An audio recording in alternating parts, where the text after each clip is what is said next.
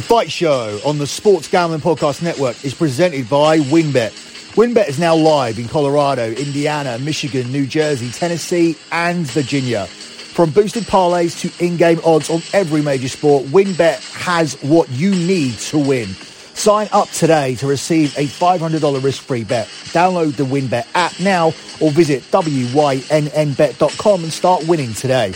Also brought to you by PropSwap, America's #1 app to buy and sell sports bets. Use promo code SGP on your first deposit and receive up to $500 in bonus cash. That's PropSwap.com and the promo code SGP. We're also brought to you by Underdog Fantasy. Sign up today at UnderdogFantasy.com with the promo code SGPN and receive a free $25 entry to use at Best Ball Mania 2 for a chance to win $1 million. And of course, don't forget to download the SGPN app in the Google Store or the App Store today.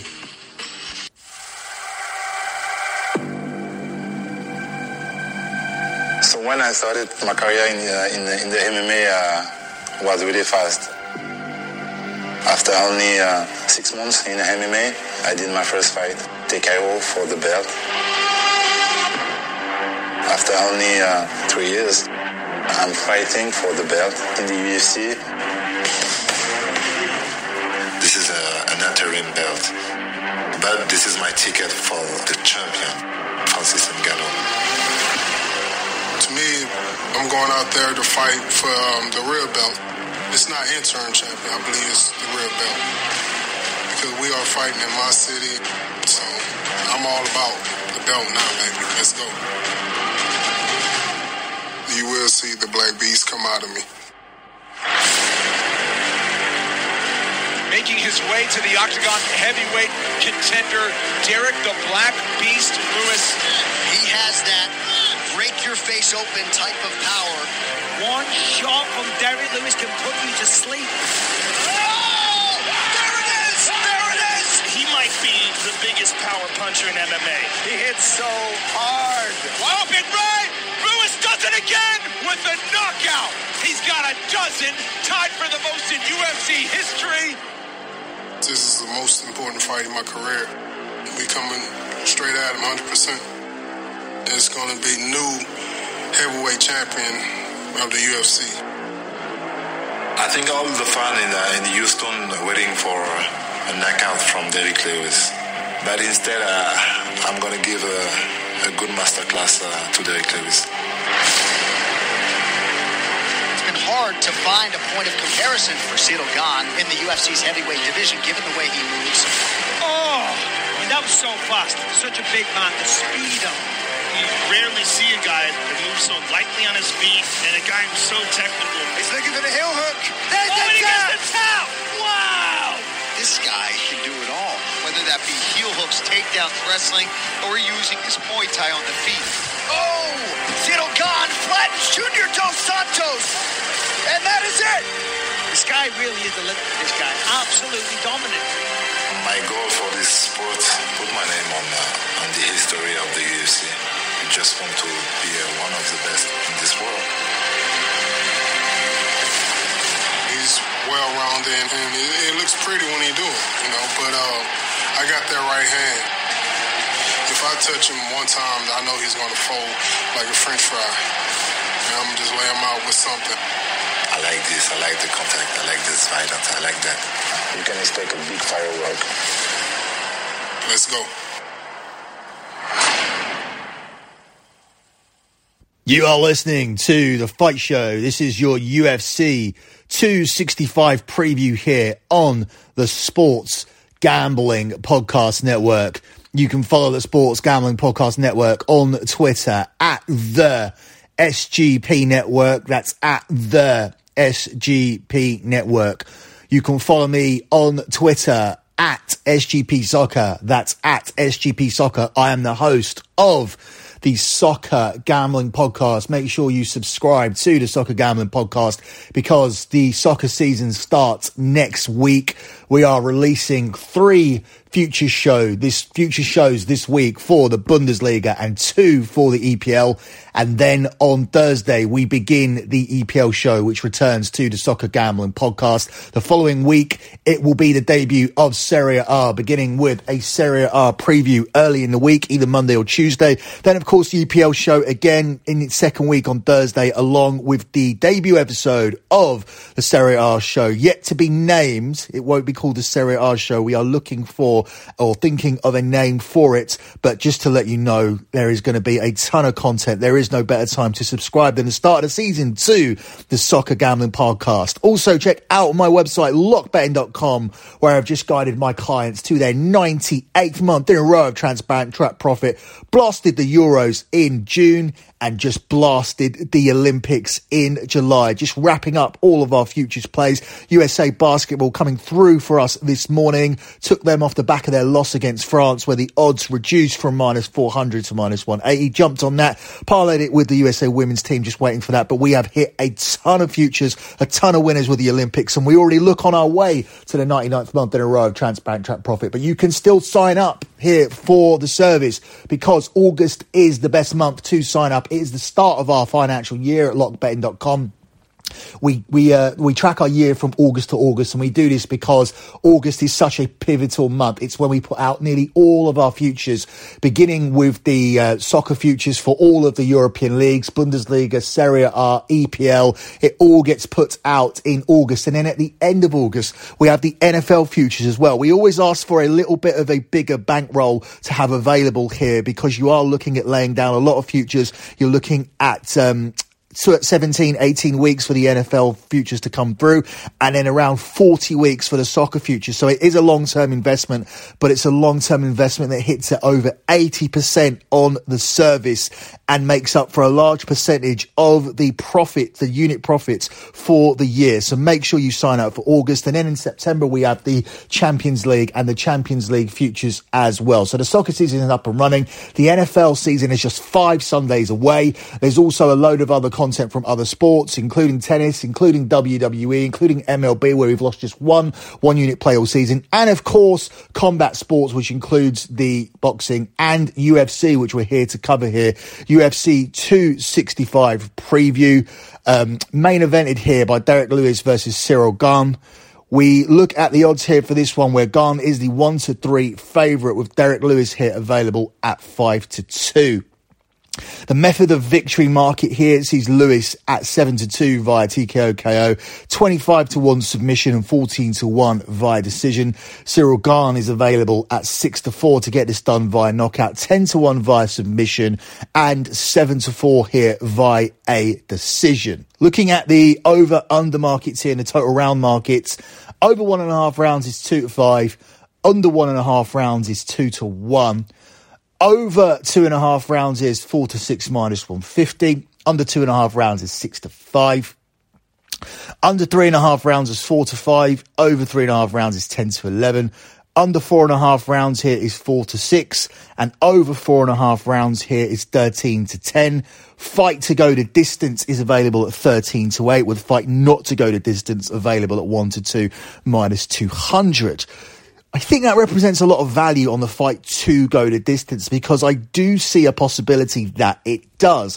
In Cyril Gane, we're looking at a very different type of heavyweight. We're looking at a very patient fighter that won't be looking to engage in a tear-up here with Derek Lewis, because that looks like Derek Lewis's only route to victory. Now, Lewis has defied the odds on many occasions in his UFC career, but it seems Gane's style is tailor-made here to beat him. And we'll talk more about why this is an interim fight in a minute. I first want to analyse how I think it will play out.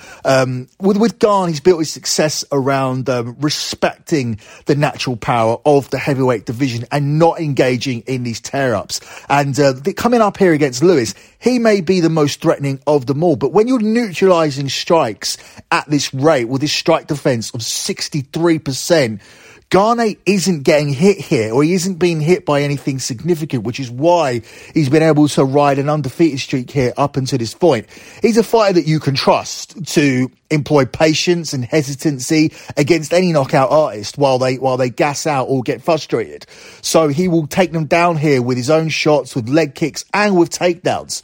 So I like Gane here, to get it done in the latter stages of the fight, possibly rounds 3 to 5, but the points does appeal, as does the over. And this is down to the combination of the fact that he's a cautious fighter. We've seen 4 of his last 5 UFC bouts reach the 3rd round. So for Gane, there's no rush here. It's just a case of banking those rounds, hitting your leg kicks, hitting your takedowns, avoiding those strikes at a 63% rate and letting the opponent wear himself out before Gane can look for a finish or possibly win this on the scorecard. So I'm not looking for this one to be ended early unless Lewis is motivated by that hometown crowd, goes all in. Gane is fazed by that hometown crowd and he's hit with something. And if you're hit with something with Lewis, you will stay down, which is why there's values on both ends of the spectrum here as far as Lewis outright in the outright market, or Lewis via knockout, which I think is his only route to victory, which the market clearly indicates with him being 7-2 via TKO KO, 25-1 submission and 14-1 via decision. That is absolutely clear. That there's only one way he's going to win. So you may as well take the knockout there. Whether he can hit or not, it remains debatable. For me, I'm going to ride the 63% chance that Gane avoids those strikes and ends up coming through with a victory. I keep saying Gane. It's Cyril Gane is how you're supposed to say it here. I don't want to be Sean. I don't want to Sean Green this name up, but it's Cyril Gane, if you're saying it properly here in the accent. So that's his name. Get used to it, because he's going to be a big player in the heavyweight division and could be the interim heavyweight champion at the end of this. Now, the interim part, I think, is now borderlining on the ridiculous. Interim used to mean something here in UFC. In this instance, it's a little bit ridiculous here. It's being used to set up a potential unification fight for a division that doesn't need unification. Francis Ngannou is the clear heavyweight champion off the back of beating Stipe Miocic. Now, this is funny because Dana White had some big issues with Miocic, and now it seems like he has problems with Ngannou as well. Ngannou couldn't make the date for this fight. So under normal circumstances, what do? You put in another fight here at UFC 265 and you get Ngannou to defend it on 266. No, they didn't. They instead put this fight in, which should be a number 1 contenders fight, but it isn't. It's an interim fight to determine the interim champion with a unification fight later on down the line with Ngannou. That to me seems ridiculous, that you can't just do a standard number 1 contenders fight and have replaced it with the title interim when there's no injury to your champion. Previously, an interim status would be implemented when somebody was injured for a long period of time. You know, you're looking at 6 months to a year. You would install an interim champion in that time and you would do the unification later on down the line. That's where it made sense. That's where it had some dignity and validity. But in this instance, it doesn't have that, because all that simply happened here was the real champ, Francis Ngannou, couldn't make one singular date. And you've put this fight instead of making it a contenders fight, which it should have done, they've desperately wanted something relevant on top here, a big title fight or a fake title fight to main event this card, so that you can do the unification bout down the line. Look, I personally wouldn't recognise any of these guys as a champion. Ngannou's the champion. You could put interim around it all you want, but to quote Ric Flair, to beat a man, you need to beat the man, and Francis Ngannou is the man. But I legitimately think that Cyril Gane has an opportunity of being that man and getting through and beating Ngannou. I think he has a better chance than Daniel Cormier did. He has a better chance than John Jones does, because John Jones doesn't look like he's interested in a fight. John Jones doesn't look like he's interested in fighting him. He's disappeared off the face of UFC at the moment. So Gane, I think, can seriously get it done, and I look forward to that fight, but he needs to overcome this obstacle of Derek Lewis in his hometown. He's going to be swinging for the fences. It's going to be a dangerous fight to take. If he's hit, he's out. But if he avoids that hit at the 63% rate he's managed to so far, implements his strategy of being patient, which is going to be kicks and takedowns, wearing this guy down, he can get the finish late on. I like this one to go over 2.5 rounds. I like for Gane to get this done late on. The knockout price here for Gane will appeal in play. So what you could do here is sit on a 2-1 play of Ciryl Gane to win via a decision at the start of the fight. Take that 2-1, shop around for that 2-1. I quoted it at 7-4, but 7-4 is not too much different than 13-8, which is the price for the fight to go the distance. So you want to get a little bit more value between fight to go the distance, yes, and Ciryl Gane to actually win it via a decision. So shop around for that 2-1.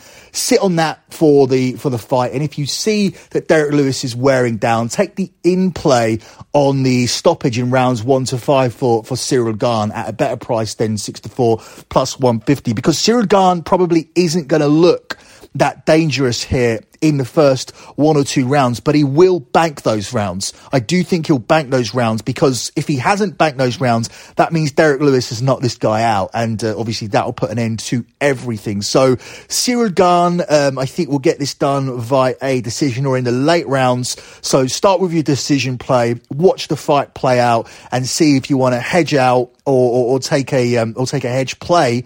So it's difference between hedging out completely and taking a hedge play. I'm not here to explain the differences between that here on this particular show, but hopefully you guys understand what I'm saying here on Ciryl Gane. But the safest play will be the over 2.5 rounds here in this one, which is available at 4-6 minus 150. I do see this one reaching the championships rounds, as it has done consistently with Ciryl Gane's fights. His recent fights for the last 5 UFC bouts have seen the 3rd round start. So over 2.5 here for me, with Ciryl Gane coming out as the winner. Up next, we move down to the co-main event here on the show, with Jose Aldo making his return to the octagon here. He takes on Pedro Munoz. Aldo here is available at 10-11, with Munoz also available here at 10-11 in this one. It's 4-1 on Aldo to win this via knockout, 18-1 via a submission, and 7-4 via decision, which does appeal to me here.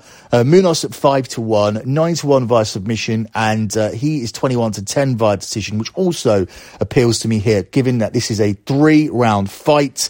The over-under market here is clear. Under 2.5 rounds is available at 13-8, and over 2.5 rounds is available at 1-2 minus 200, with fight to go the distance, yes, 4-6, and no 5-4. So they clearly fancy the fight to go the distance here. I would certainly not be taking the over 2.5 rounds. I would always advocate riding out the extra 2.5 minutes, given the price differential of 1-2 minus 200 and 4-6 minus 150. So fight to go the distance, yes, I think will certainly be a play I'm looking at here in this one. As for who actually wins the fight, Jose Aldo is edging ahead as a marginal favourite in some places, but I don't think that's sharp money.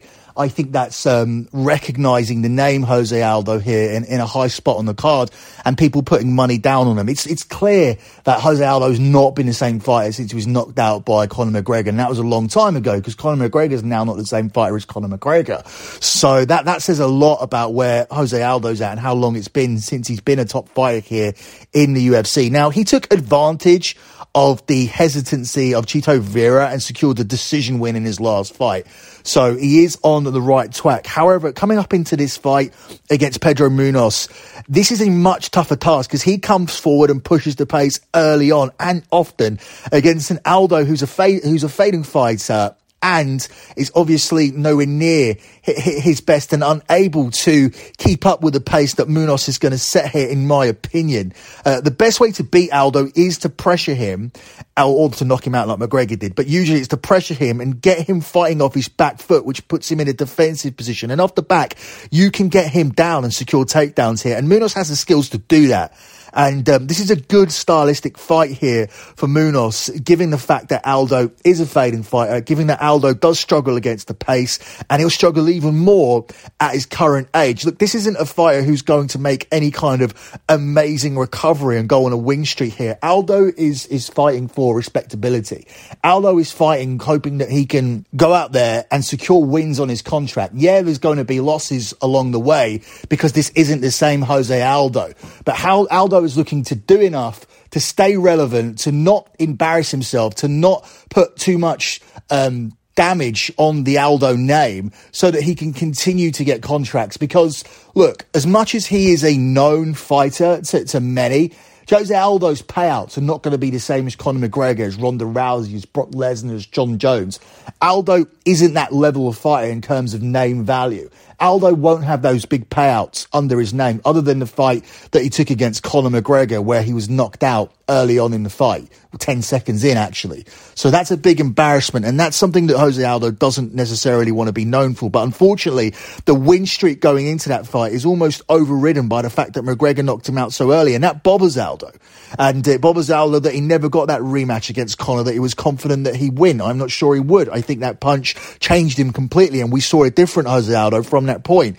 But we've seen Aldo make recoveries. We've seen Aldo sneak in wins, but it's not the same Aldo that went on the win streak before, and it never will be. But it's difficult for me to say that Aldo has declined to the point where he has embarrassed himself since that loss. Yes, since the loss to Conor McGregor, he has lost more than he's won. He has lost 5 fights out of the last 9. So he's won 4 and lost 5. And after that McGregor fight, there was a good bounce back against Frankie Edgar, but then there was 2 back-to-back losses against Max Holloway, both via TKO. And this guy has been on the receiving end of 3 TKO losses since the TKO loss here against Conor McGregor. But I don't think we're going to see a TKO loss here. I think we're just going to see Pedro Munoz being able to outwork Jose Aldo here. And whenever I see a 50-50 fight with the modern-day Jose Aldo, I will take the other fighter. But let's talk about Pedro Munoz, because Munoz isn't the younger fighter here. They're both 34 years old,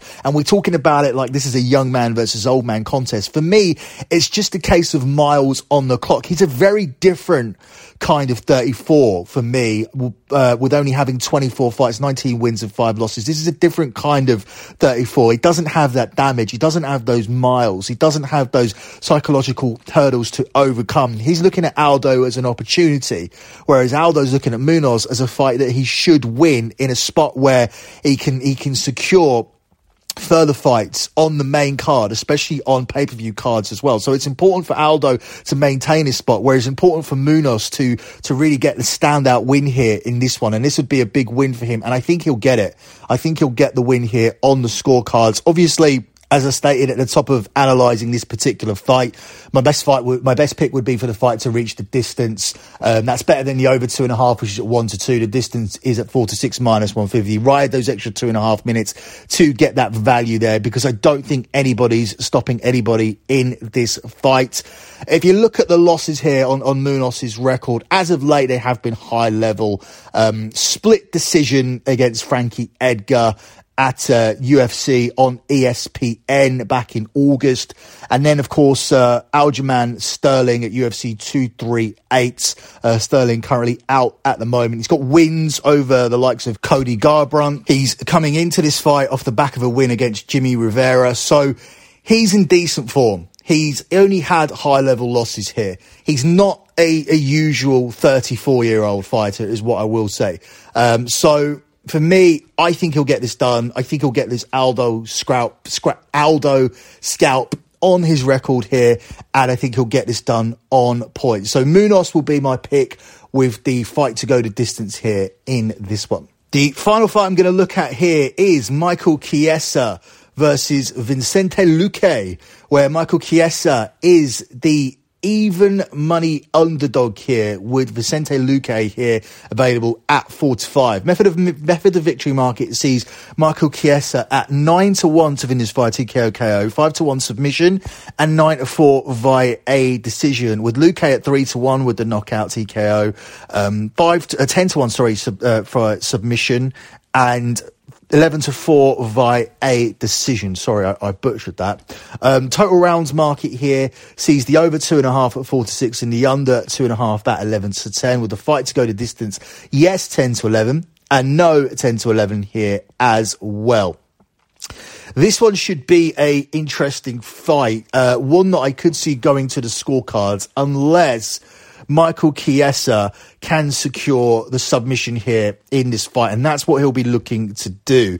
Luque's path to victory here will be to implement calf kicks, debilitating calf kicks, because they are vital in slowing down his opponent and creating a stationary target where he can look for a stoppage, or he can just use those kicks to keep Michael Chiesa at bay and grind this out on the scorecards. But that's going to be easier said than done here against a Michael Chiesa who's got a massive advantage on the wrestling front here. So he too has a path to victory via a decision and even via submission here in this one. He's on an unbeaten streak in the weight class against a battle-tested Luque. I look for Chiesa to close that distance and not be put off too much here by these leg kicks. I look him to ride that, close the distance immediately and engage in a clinch where he has a massive advantage. If Luque turns this into a boxing match, he can win. But if Chiesa can out-hustle his opponent and get him down to the ground, I think he wins it by doing that for the duration of his fight and possibly even getting a submission while he's down there. So what you could do here, if you have the market available,